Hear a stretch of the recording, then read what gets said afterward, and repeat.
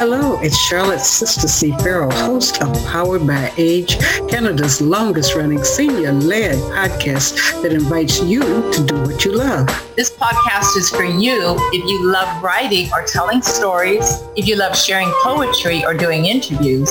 This podcast is for you if you love working on ways to create age-friendly cities. This podcast is for you if you love learning how to tame technology and get more out of virtual events, if you love finding more ways to share your heritage or traditions. If you love any of these things, you can go beyond listening and join our weekly podcast group. Simply email pbaafc@gmail.com and put your name in the subject line. Powered by Age is sponsored by the Government of Canada, New Horizons Grant, the 411 Senior Center Society, and G&F Financial Group. Good afternoon and welcome to Powered by Age, Canada's longest-running senior-led podcast. Today is Thursday, the 17th, and our podcast is taking place on the unceded lands of the Squamish, Musqueam, and Tsleil-Waututh people. We acknowledge that we are visitors here and expect at some point a reconciliation to occur on all these lands. I'm Charlotte Farrell, the host of Powered by Age. Today we're going to be giving you more breaking news. Many people liked what Rosemary shared with us last week from the 411 Center. So today she's going to be bringing in another area that we get lots of calls of visitors about, which is housing. We also get a preview to next week, the kind of information people will get on what they need to bring to get their taxes. We also have Hannah Shin this morning giving us another follow-up to the announcement she made last week about an upcoming conference. We're continuing on with observing Black History Month, and we'll be sharing some pieces with that.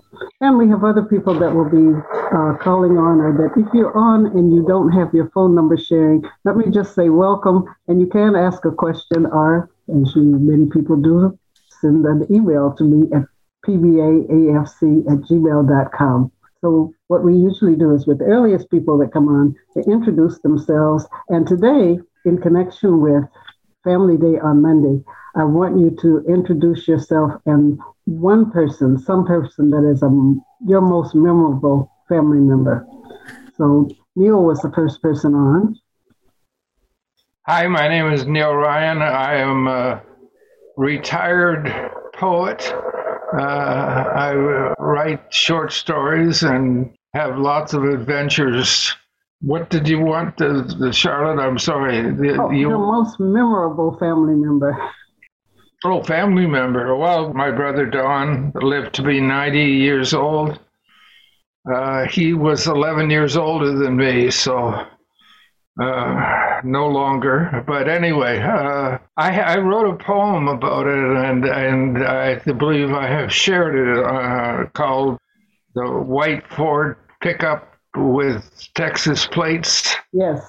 That describes the joy of leaving him after we had our ritual breakfast together, and then I had to drive from Wisconsin Rapids to Minneapolis to take the white Ford pickup truck back, and the joy of being on the highway and having had the last loving breakfast with my brother, which was our usual. Every time we'd get together, our parting would always end at a breakfast. He lived in the U.S. From when I was 15, and here we are, elderly, and we've done our ritual breakfast every time we get together. Was a joy. Was really a joy. Mm-hmm. Thank you for sharing. Leslie? Yeah, this is a tricky one for me. I don't know if I've mentioned my dad was one of 11 siblings, so I had lots of aunts and uncles and cousins, and they were all characters. My God. But thinking about maybe my mom's side of the family, just to nail it down a bit, I think maybe my grandfather, who lived with us my grandmother died when I was 3, and grandpa came to live with us, and he lived with us for, I think, 15 years. Left us to get married, believe it or not, at the age of 70 odd. But he used to tell lots of wonderful stories about his childhood and growing up. He actually was, he went to work down the coal mines when he was 12 years old, had a pit pony. That was his job, was to look after the pit pony. And stories of Nottingham, which is where he's from, and stories about World War I as well. So, and he was an avid fisherman. He used to tell us fishing stories, all kinds of wonderful stories. So, yeah. And I still remember the stories Grandpa used to tell. Oh, thanks for sharing. I can picture that. Rosemary? Yes, hello. Wow. I think for me, what struck me about that question was it wasn't a person who came to mind. It was two people. And neither one of them is actually related to me by blood, but they were close family friends who I was encouraged to call auntie. So they were treated like family, but they actually were not blood relatives. They were both named Isabel. They were both from Scotland. They were elders when I was a child. They were in their 70s and eventually in their 80s when I knew them. And they were polar opposites. The Isabel number one was a very close friend of my mother's who, when my mother came to Canada and she came under the live-in caregiver program, Isabel was a veteran at being a nanny and kind of took my mom under her wing and became her second mom. And then when I was a little bit old, so Isabel was in my life from the day I was born. Met the second Isabel when I was a little girl. And the differences between them is the first Isabel was a very unhappy senior who couldn't wait to die. And she talked about it all the time while she was babysitting me. It was lots of fun. She was a very unhappy woman. The second Isabel was the most gleeful, joyful, I can't think of the word, quite gregarious individual I ever met. She was still going to parties and dancing in her 80s. So I looked at the two Isabels as a little girl and decided I wanted to be Isabel number two. Okay. I cannot see why, but I can picture those two. Thank you for sharing. Hannah? Hi, thank you for having me back. My name is Hannah, and I am a community-based researcher at SFU's STAR Institute, which stands for Science and Technology for Aging Research. I'm an embedded researcher at 411, so they're working in partnership. I had the opportunity to go back to Winnipeg this past week to help my parents retire.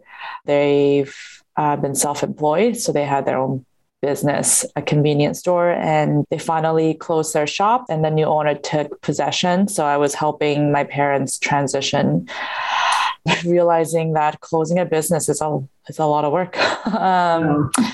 Yeah, so I hadn't been back home to visit my family in the past 2 years because of the pandemic. The last time I saw my niece, she was just a wee little baby, and I got to see her again. And now she's a 3-year-old. So yeah, the most memorable person right now is my niece, and who is rambunctious, full of energy, marches to her own drums. Her favorite word is no, which is good, I guess. And kids know how to set boundaries really well because they know what they like when they tell you what they don't like. Yeah, so that's probably my memorable person right now is my niece, Adeline. That's her English name, and her Korean name is Nabi. Yeah, thank you.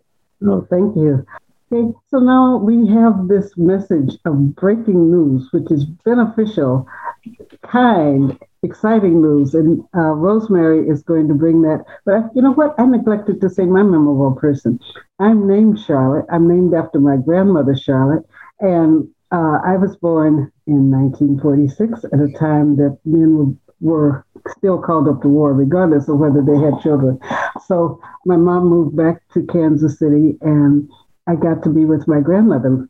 And so many things that I do now are things based on things that she taught me. I learned how to cook. She taught all of the kids in the family how to cook when they were 2. So each of my kids, I've had them on a stool, either helping to break eggs, wash salad, wash different things. And it even helped over into my career as a nutritionist. I did a project teaching these preschool kids how to wash vegetables and their parents on how to include them in doing cooking. So Grandma Charlotte is my inspiration. And I also realized she was an entrepreneur.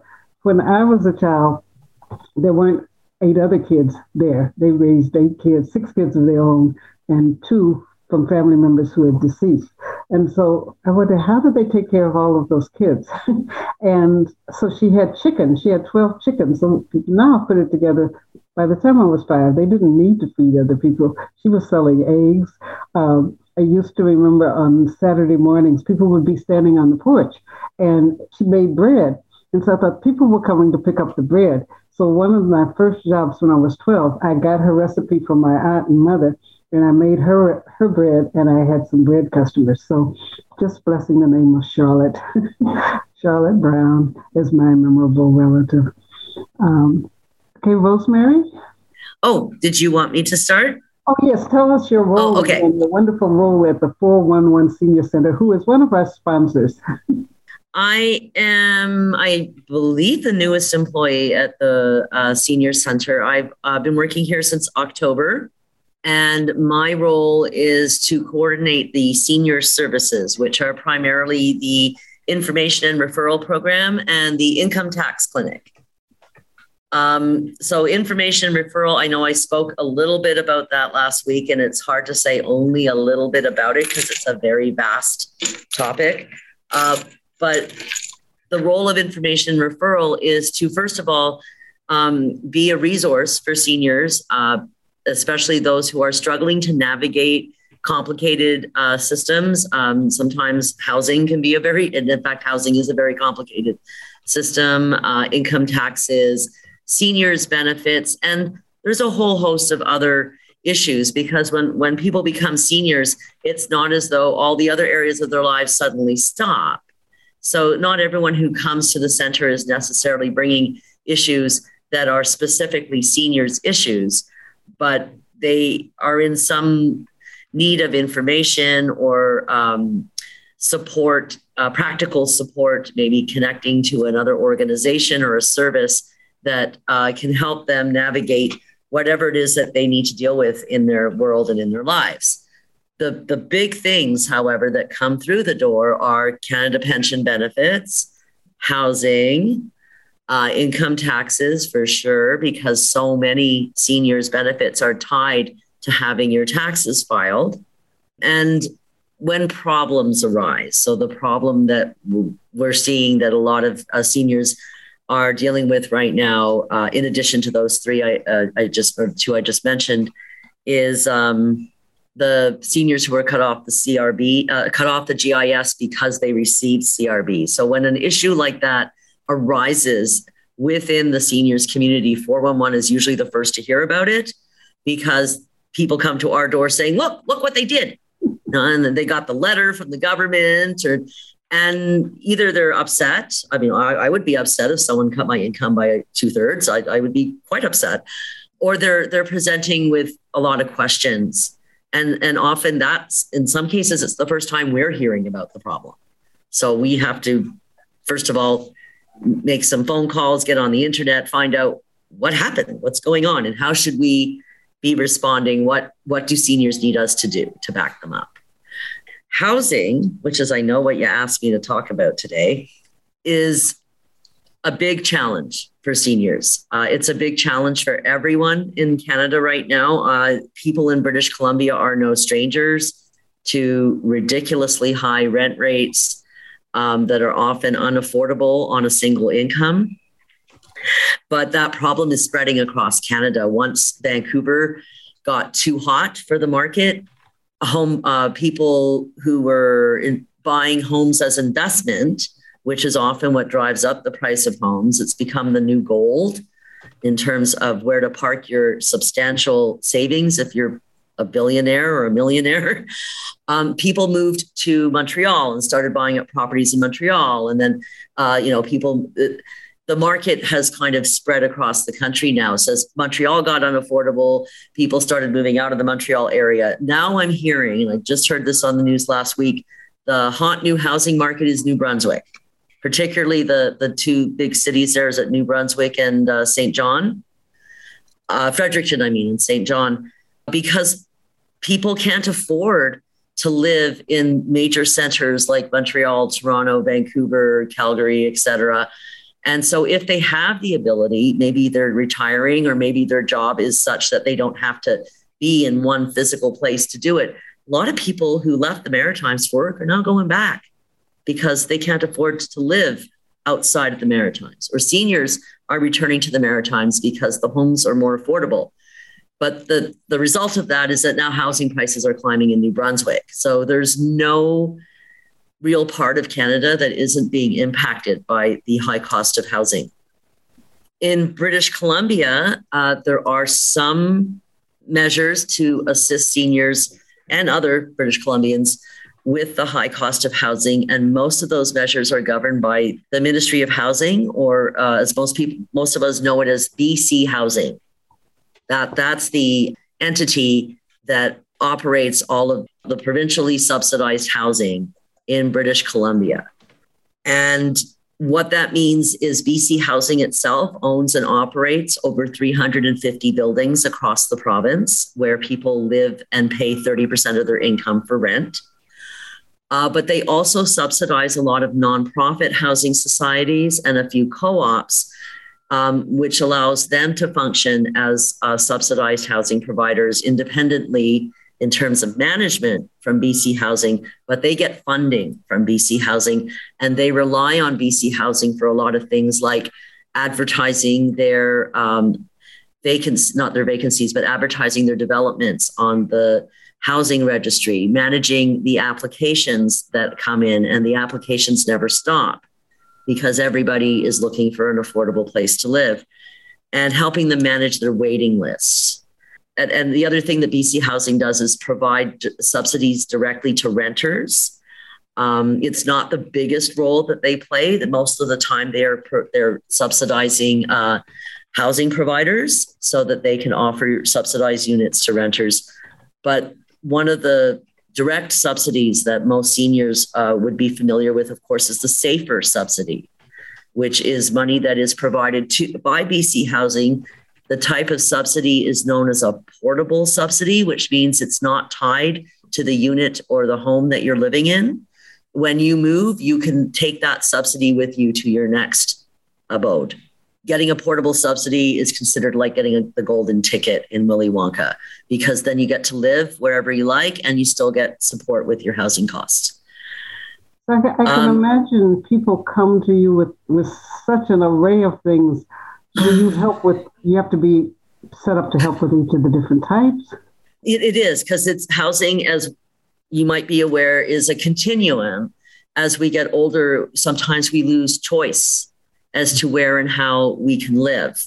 So that continuum would include supportive housing, long-term care facilities, and then palliative care facilities. Basically, housing is something that shifts and changes over the course of our lives. So yeah, the stories we hear are everything from, someone got evicted from their home because they were having trouble making the rent or for whatever reasons, and now they're looking for an alternative. Another story we hear a lot is about people living in substandard housing who want to improve their living conditions, and they see subsidized housing because it's managed by the government as being a really good option for having a landlord who will actually fix things, for example. So we hear a lot of stories about the various conditions that people's homes are in and what they're kind of putting up with from a landlord because they don't have moving out unless they're moving into subsidized housing is just not an option. In many cases, people's rents would double. The reason for that is that in British Columbia, if you're a renter and you're in the private market, once you move into a unit, the landlord is limited by what percentage they can raise the rent each year. And they are only allowed to raise it once a year, by the way. So if you have many years of tenancy at a particular address, you do in effect have some rent control because the landlord can't suddenly jack the rent up by a couple of $100 just because the market has gone up. Other tenants in the same building as you who move in later than you will be paying more rent than you are because of that protection. So if you've been living in the same building for 10 or like myself for 20 years, you're paying a lot less rent than most of your neighbors, but your rental rate hasn't kept up with the actual market prices. So when you move out, your rent is doubling or tripling. So that's why many people will remain in place, even though they're unhappy with where they are, because they can't afford to move out unless they get a subsidy. And so they put their name on the BC housing list and they hope to be able to transition to subsidized housing, or they apply for SAFER if it's an option for them. People apply for those? Yes, we do. I haven't actually helped myself with a lot of SAFER applications. I'm familiar with the program. I know the application process for the SAFER subsidy is more onerous and more detailed and involved than just applying for housing. You have to provide them with a lot of financial information. And if you were not born in Canada, they're also going to be asking you for a lot of information about your citizenship, your status, and other additional questions that someone born in Canada wouldn't face. And that's because there are some citizenship status criteria attached to the SAFER grant, as well as financial eligibility. So there's quite a long list of documents that you have to show up with. And that one of the things we can help people with is finding out which, because you'll get a list of documents and not every document on that list is going to apply to your life. So we can go through the list with them and make sure, okay, you don't need to, the item 2 and 3 on the list, you don't need those. They don't apply to you. Just cross them off. But you need to get item 4, 5, and 6. And just to help them navigate that list and then maybe come back and put all the paperwork together in an orderly fashion so that the application is really easy for the BC housing people to read. If there's information missing from an application, it will delay the processing. So we don't want that to happen to people. And it just complicates matters more because then you have letters going back and forth. Housing, please send this. The person doesn't understand maybe what the document they're being asked to bring is. And it just causes delays. So we want to make sure that people get a really good, accurate application put together before they drop it off at BC Housing. That just makes everything easier for them. Rosemary, I have a question about, I think I heard you say there's a waiting list for subsidized housing. Any idea how long that waiting list is? I don't know if there's a waiting list for subsidy. Oh, for subsidized housing, sorry. Yeah, there is indeed a very, very long waiting list for subsidized housing. The last figure I heard a few months ago was there's about 17,000 people on the BC housing list. Wow. People sit on the list for sometimes many years before they even get a housing offer from BC Housing. Wow. And so, yeah, is there any kind of, I did hear at one point that the list was 5 years. But is there any way that, if somebody is in desperate need that they'll get bumped up the list, or is it strictly first come, first served? No, BC Housing, in fact, officially they don't keep a list. They have a database, and they're quite adamant that it's not the same thing as a list. I don't, yeah. But the difference is in what you pointed out. It's based on it's prioritized by need. So someone who has greater need, even though they may be fairly new on the list, could actually be higher priority than someone who's been waiting longer. Okay. And in the grand scheme of things, people at first go, well, that's not fair. But in the grand scheme of things, when you're dealing with housing emergencies, it's actually, I think, the most reasonable way to manage a list like that, or else you're just leaving people in desperate need out in the cold while you house someone who might be managing okay. Sure, they could use the rent reduction. Maybe it'd be nice to have a landlord who painted the suite every few years.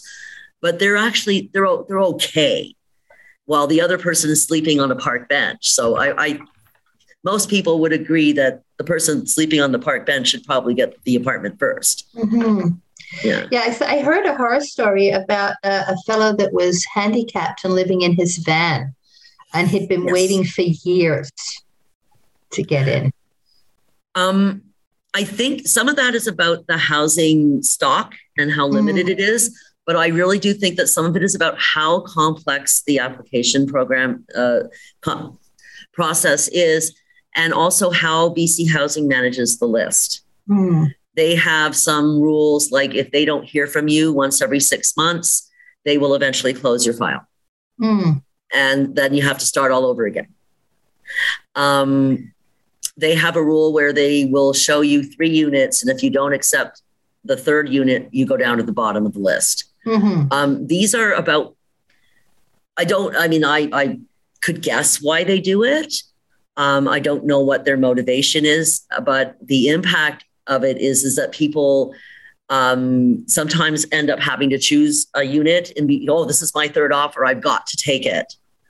Or if you are homeless, for example, and you are often moving around, you're couch surfing and stuff, you may not receive those reminder letters and postcards from BC Housing saying, don't forget to call us and update your application.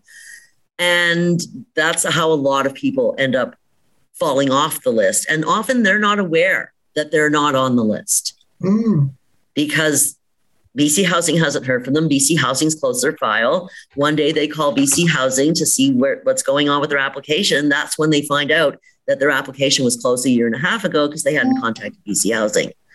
So I think there's some approaches to managing the list that BC Housing could change that would improve that waiting period. Obviously, another big change would be to build more housing. And there are so many challenges attached to that. I think they're doing a better job than they have been in the recent past.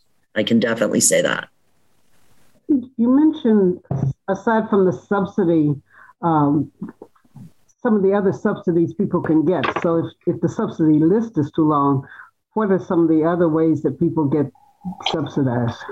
Well, the subsidized housing list is 17,000 or so long, but I'm not aware that there is a waiting list for the actual SAFER subsidy.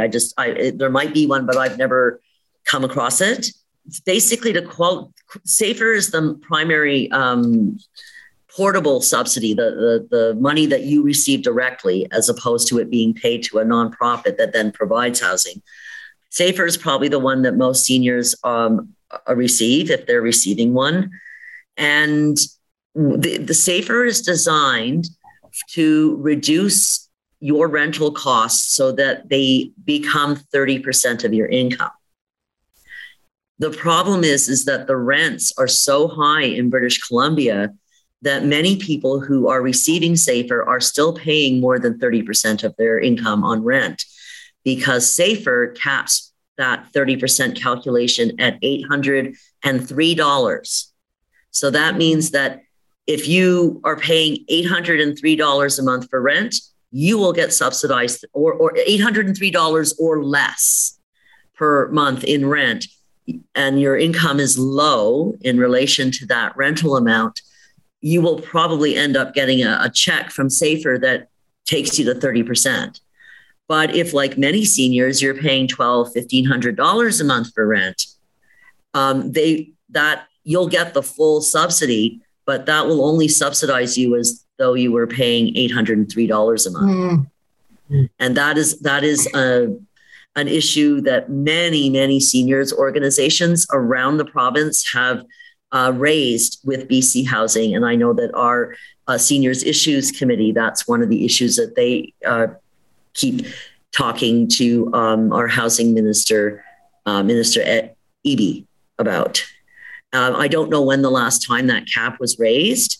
I notice it's higher than it was a couple of years ago when it was like 700 and something. So obviously it's been raised recently, but I don't know anyone who's paying $800 a month for rent today.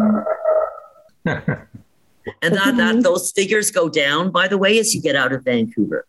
So they're regional figures. So, for example, if I can pull it up again. Oh, gee.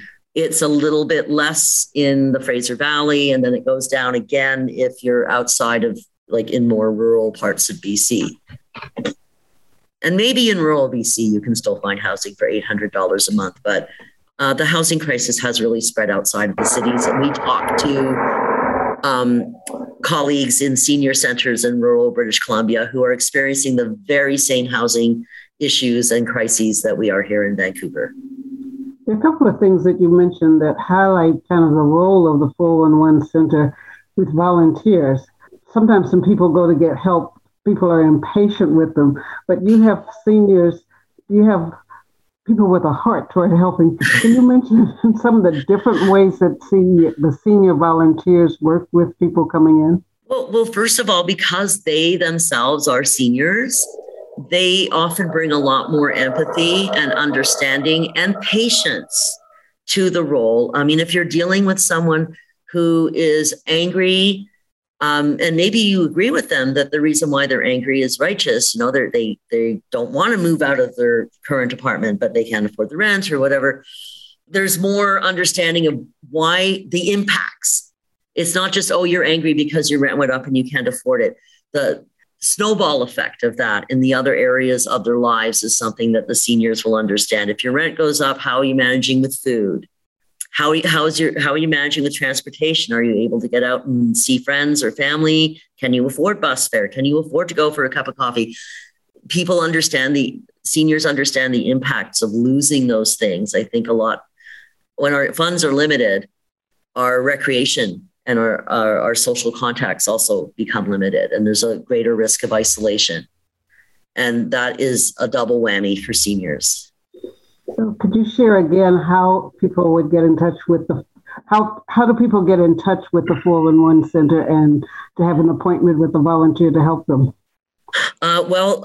We like to be as accessible as possible. We're very conscious of how the digital divide impacts seniors. So you can phone us. We still have phones. and a human being answers our phone. You won't get one of those press 1, press 2, press 3, press 4. You will, when you call our main number, a volunteer senior receptionist will be the person answering that phone. And she's talked to lots of people like you before, and knows how to assist make sure your call gets to the right person. So that's a great thing. To hear a human voice at the other end of the phone makes a big difference for a lot of callers. We do have an email address. It is contact411@411seniors.bc.ca. And one of my roles is to monitor that email address and distribute the emails accordingly. So that's one way to get a hold of me. Yeah. Thank you for explaining that process, and then also for having the option for the digital divide. When a lot of people don't have printers, the printers don't have ink. Many documents that people are encountering today, it says download this or upload this, and that can be extremely frustrating. So that's one of the services that happens for you when you go to the 411 Center. They can quickly upload, download, make a photocopy for you of things that are needed with no charge. Sometimes, too, all we're doing for a senior is downloading a document for them and printing it. They are quite capable of filling it in, but like you just pointed out, they don't have the technology. So we print the document. They say, thank you very much. They go on their way and they fill it out. Okay. And so sometimes it's very simple. Give us a preview to what Maggie's going to be sharing next week in our breaking news. Is Maggie talking about taxes next week? Yes. Oh, okay. Well, as I mentioned earlier, 411 also operates the largest volunteer income tax preparation program for seniors in British Columbia. We see over upwards of 1,200 or more people every tax season, and that's during our clinic. And this year, our tax clinic is going to begin on Monday, March the 7th. And we will be seeing clients and assisting them with their income tax preparation right through the 28th of April. We can do current and past year taxes.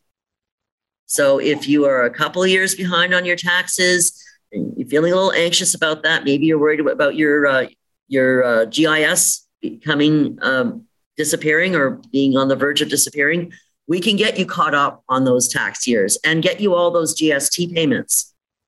Because that's the beauty of doing several years taxes at once. You get all the refunds in one lump, you get all the GST money in one lump, and it's can be quite rewarding. I have witnessed that personally. Thank you. Thank you for letting us know, and we will look forward to continuing hearing about INR and Maggie, the treasurer, financial accountant, next week, telling you what you need to bring. Yes, and Maggie is very detailed oriented and extremely knowledgeable. So you're very lucky to have her giving you all that info on tax preparation. Okay. Now we have more breaking news and an announcement that Hannah gave us last week that she has a little bit more detail to fill in this week. Yeah, thank you for having me. I'm just sharing this amazing news that 401 received. So we got accepted to attend Horizons Conference, which is hosted by SFU's Community Engaged Research Initiatives. And that promotes social transformation and knowledge translation, which strengthens the relationship between academic scholars and community organizations, and to engage respectfully and ethically with community members. The purpose of this conference is to create a space for communities to gather for exploration, knowledge generation, and mobilizations on community-engaged research during the most disruptive and transformative era. So 401 and STAR Institute will be participating at this conference to share our experience and knowledge on seniors overcoming the digital divide, and how 411 and the STAR is using community-driven research to address the implications of aging in a digital world. Our goal is to understand and respond to the current digital divide crisis through engagement from our community members and learning from their lived experiences. And how we will be approaching this is through a roundtable discussion where we aim to challenge ageist attitudes on seniors and digital technology, inform academia and government agencies to include seniors and senior-based agencies in decision-making processes that affect their daily lives. So what does this mean to you? Basically, we are looking to recruit participants to join us at the Horizon Conference, which will be held in person at SFU's downtown campus. If you are interested and want more information on the Horizon Conference, please contact me. My name is Hannah. You could contact me by phone or email. My email address is hannah_shin@sfu.ca, or you could contact me by phone, 604-684-8171. That is the Seniors 411 Center number. So I'll repeat that again, 604-684-8171. Please contact me if you are interested, or if you have more questions. I could, if you do call me, I could send you information sheet which has more details about the conference. If you want, I could also send you that by email.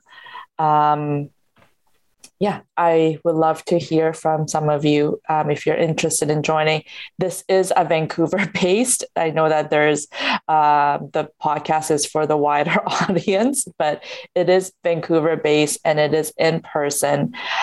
So yes, if you have any questions or concerns, please contact me. I will repeat the contact information one more time. What's the date again? It would be from May 26th to the 29th, I believe. But for more information, I have created an information sheet, which lays out all the questions that you may have. So I could easily send that to you by email, or if you want more information, please give us a call. I could also send you that information over the phone. So the email contact is Hannah, HANNAH_SHIN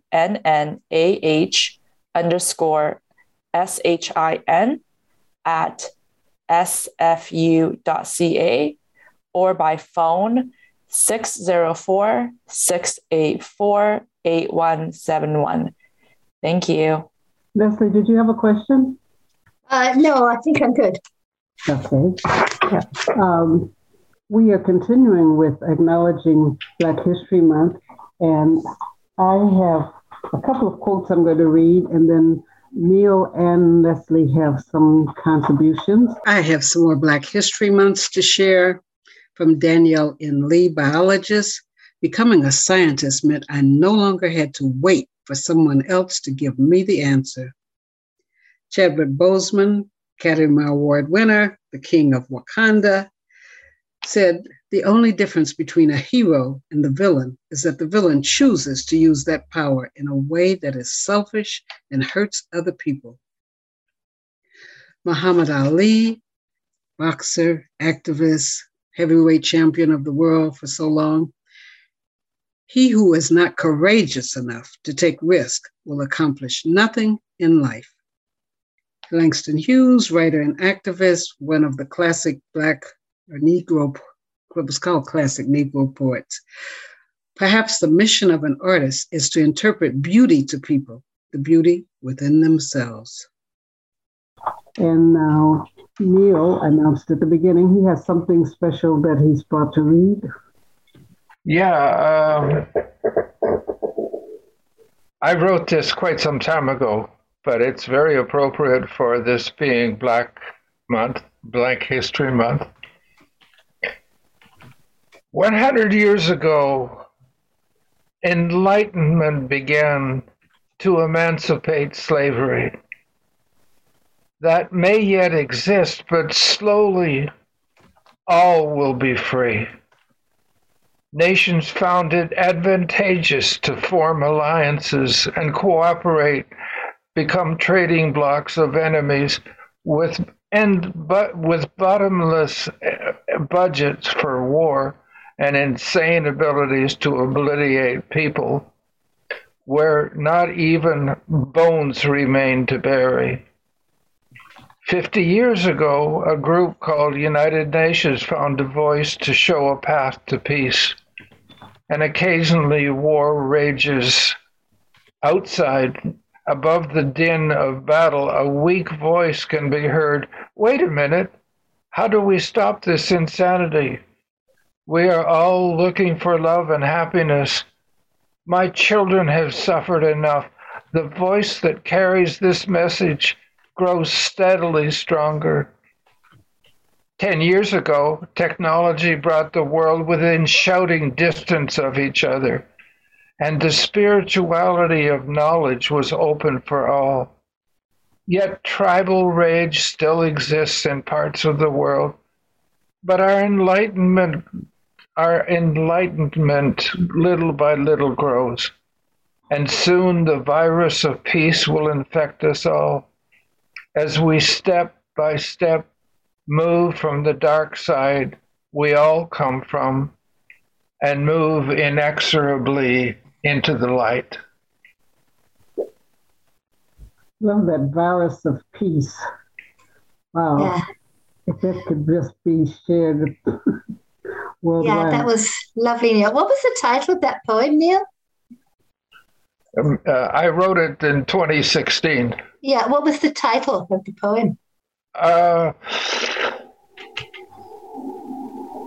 I'm sorry, I don't have a title for it because it's the tail end of a quite a long speech, and it's the tail end. It's the concluding 3 paragraphs of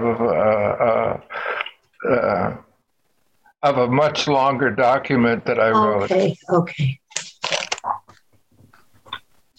But I'd be happy to try and dig it out for you. No, it's okay. It's okay. I was just curious. Yeah. Leslie? Yeah, so I'd like to continue. I've been reading selections from 49th Parallel Psalm by BC poet Wade Compton. And it takes as its subject the migration of Blacks from California up to BC during the Thompson River Gold Rush. They were invited by Governor James Douglas, who saw them as a way of, he was concerned about the threat of American miners moving into BC and BC actually becoming part of the States. So he saw this as a way of countering the influence of the white miners, was to invite Black miners to come. And last week I read a poem which they came with a lot of hope. They sort of looked at it as a chance to be free, to escape the specter of slavery. And this week I've got 3 poems that are focused on numbers. One is called Douglas's Covenant. And these were promises that were given to the migrants. 1, land can be purchased for £1 per acre. 2, a minimum 25% down payment on land is required. 3, the balance on the down payment must be settled in 4 yearly installments. The down payment will run at 5% interest. The land will not be taxed until 1860. Holding land for 9 months earns one the right to vote and sit on juries. 7, after residing in the colony for 7 years, one may take an oath to the crown and become subject. Numbers, Roman 1. Counter to Douglas's fairy stories, franchise in the colony was exclusive to British subjects, and only those with property, naturalized subjects, faced a court of revision. 18 Blacks who voted in 1860 had their vote discounted. The only voters whose X's were X'd out.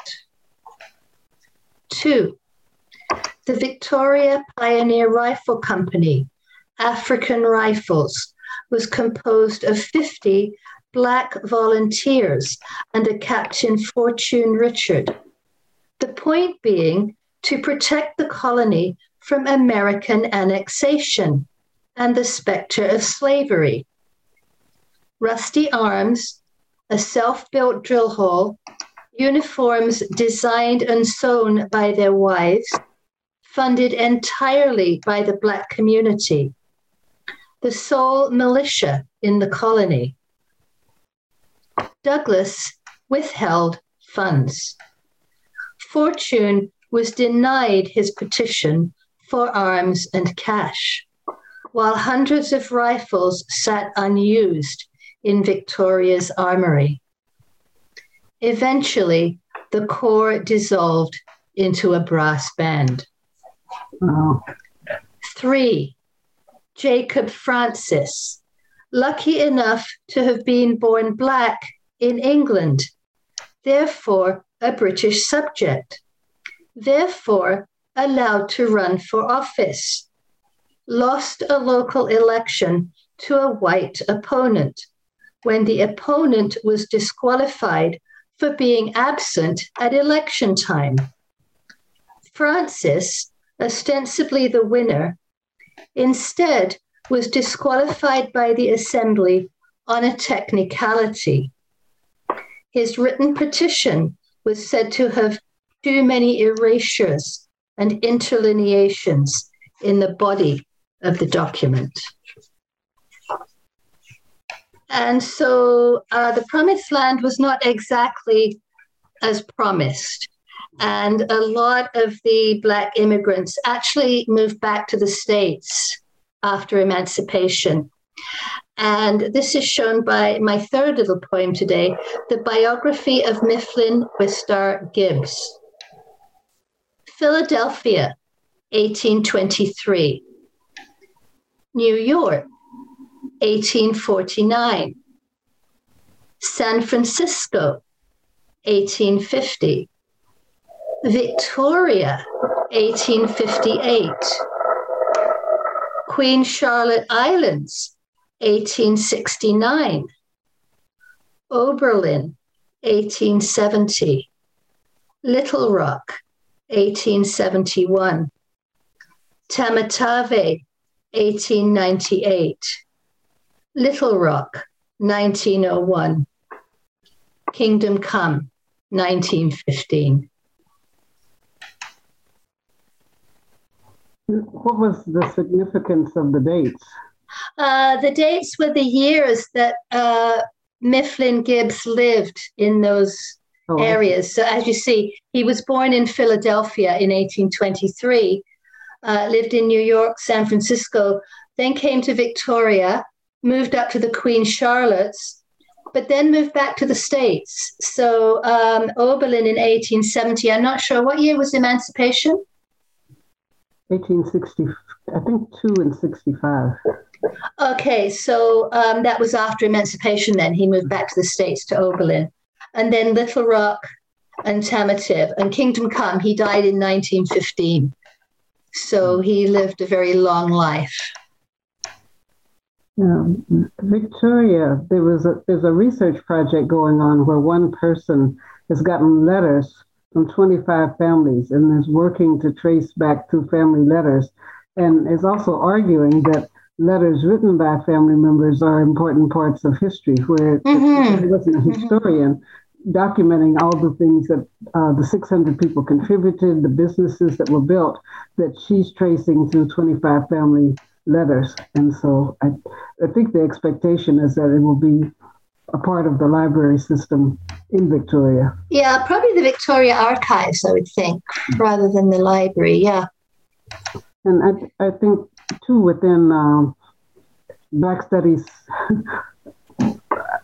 programs and courses, most of the time, the only emphasis that's given is to Black people that moved to Canada from the Underground Railroad into Ontario. And there are, in fact, 9 places. There is a Black Historical Society and publication, tourism.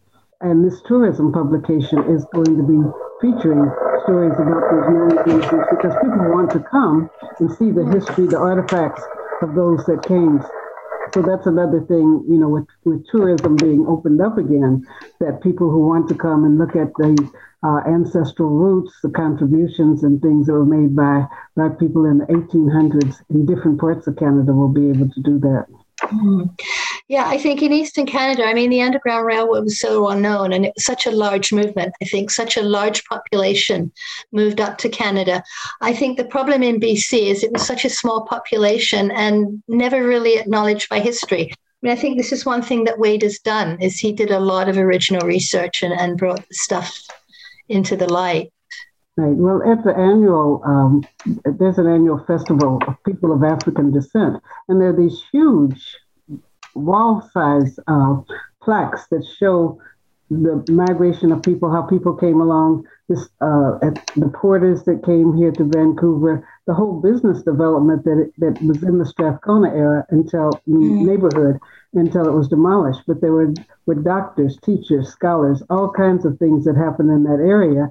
And when they put the viaduct through, it broke that community up. And now, there's still a group that's working to get the Hogan's Alley reestablished and, recreate a business area, because there were so many musicians and people that came here, but it wasn't documented. People don't hear about Vancouver as a place that Black people came, when we were hearing Black history in the States, or hearing about the migration of Black people into Canada, or about the people in Newfoundland and what happened to Little Africa or Afriqueville when the British promised people they were going to take them to Africa for helping to fight against the Americans, and instead they unloaded them with no supplies, to survive in that area. Yeah, I think the point I was making is that it's been undocumented in BC. Yes, no. Yeah. And would you give the name of that book again? Yeah, it's 49th Parallel Psalm. Psalm, Psalm. Yeah, by Wade Compton.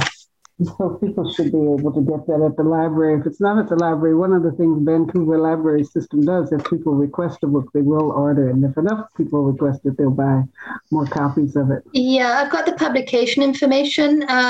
1999, copyright by Wade Thompson, published by Advance Editions. It's Arsenal Pulp Press in Vancouver. And there's an email, www.arsenalpulp.com. Okay.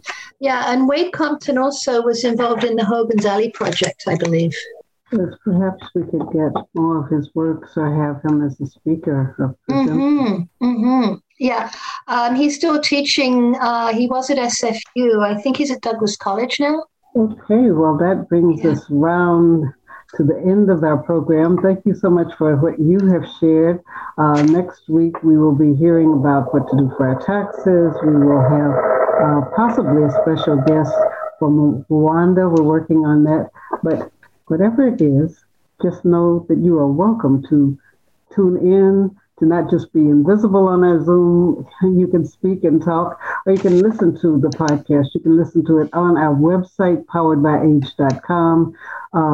And then it is also forwarded to anchor.fm and many other places where podcasts are heard. And there's a word called subscribe. Sometimes when people see the word subscribe, they're afraid that means that they have to pay.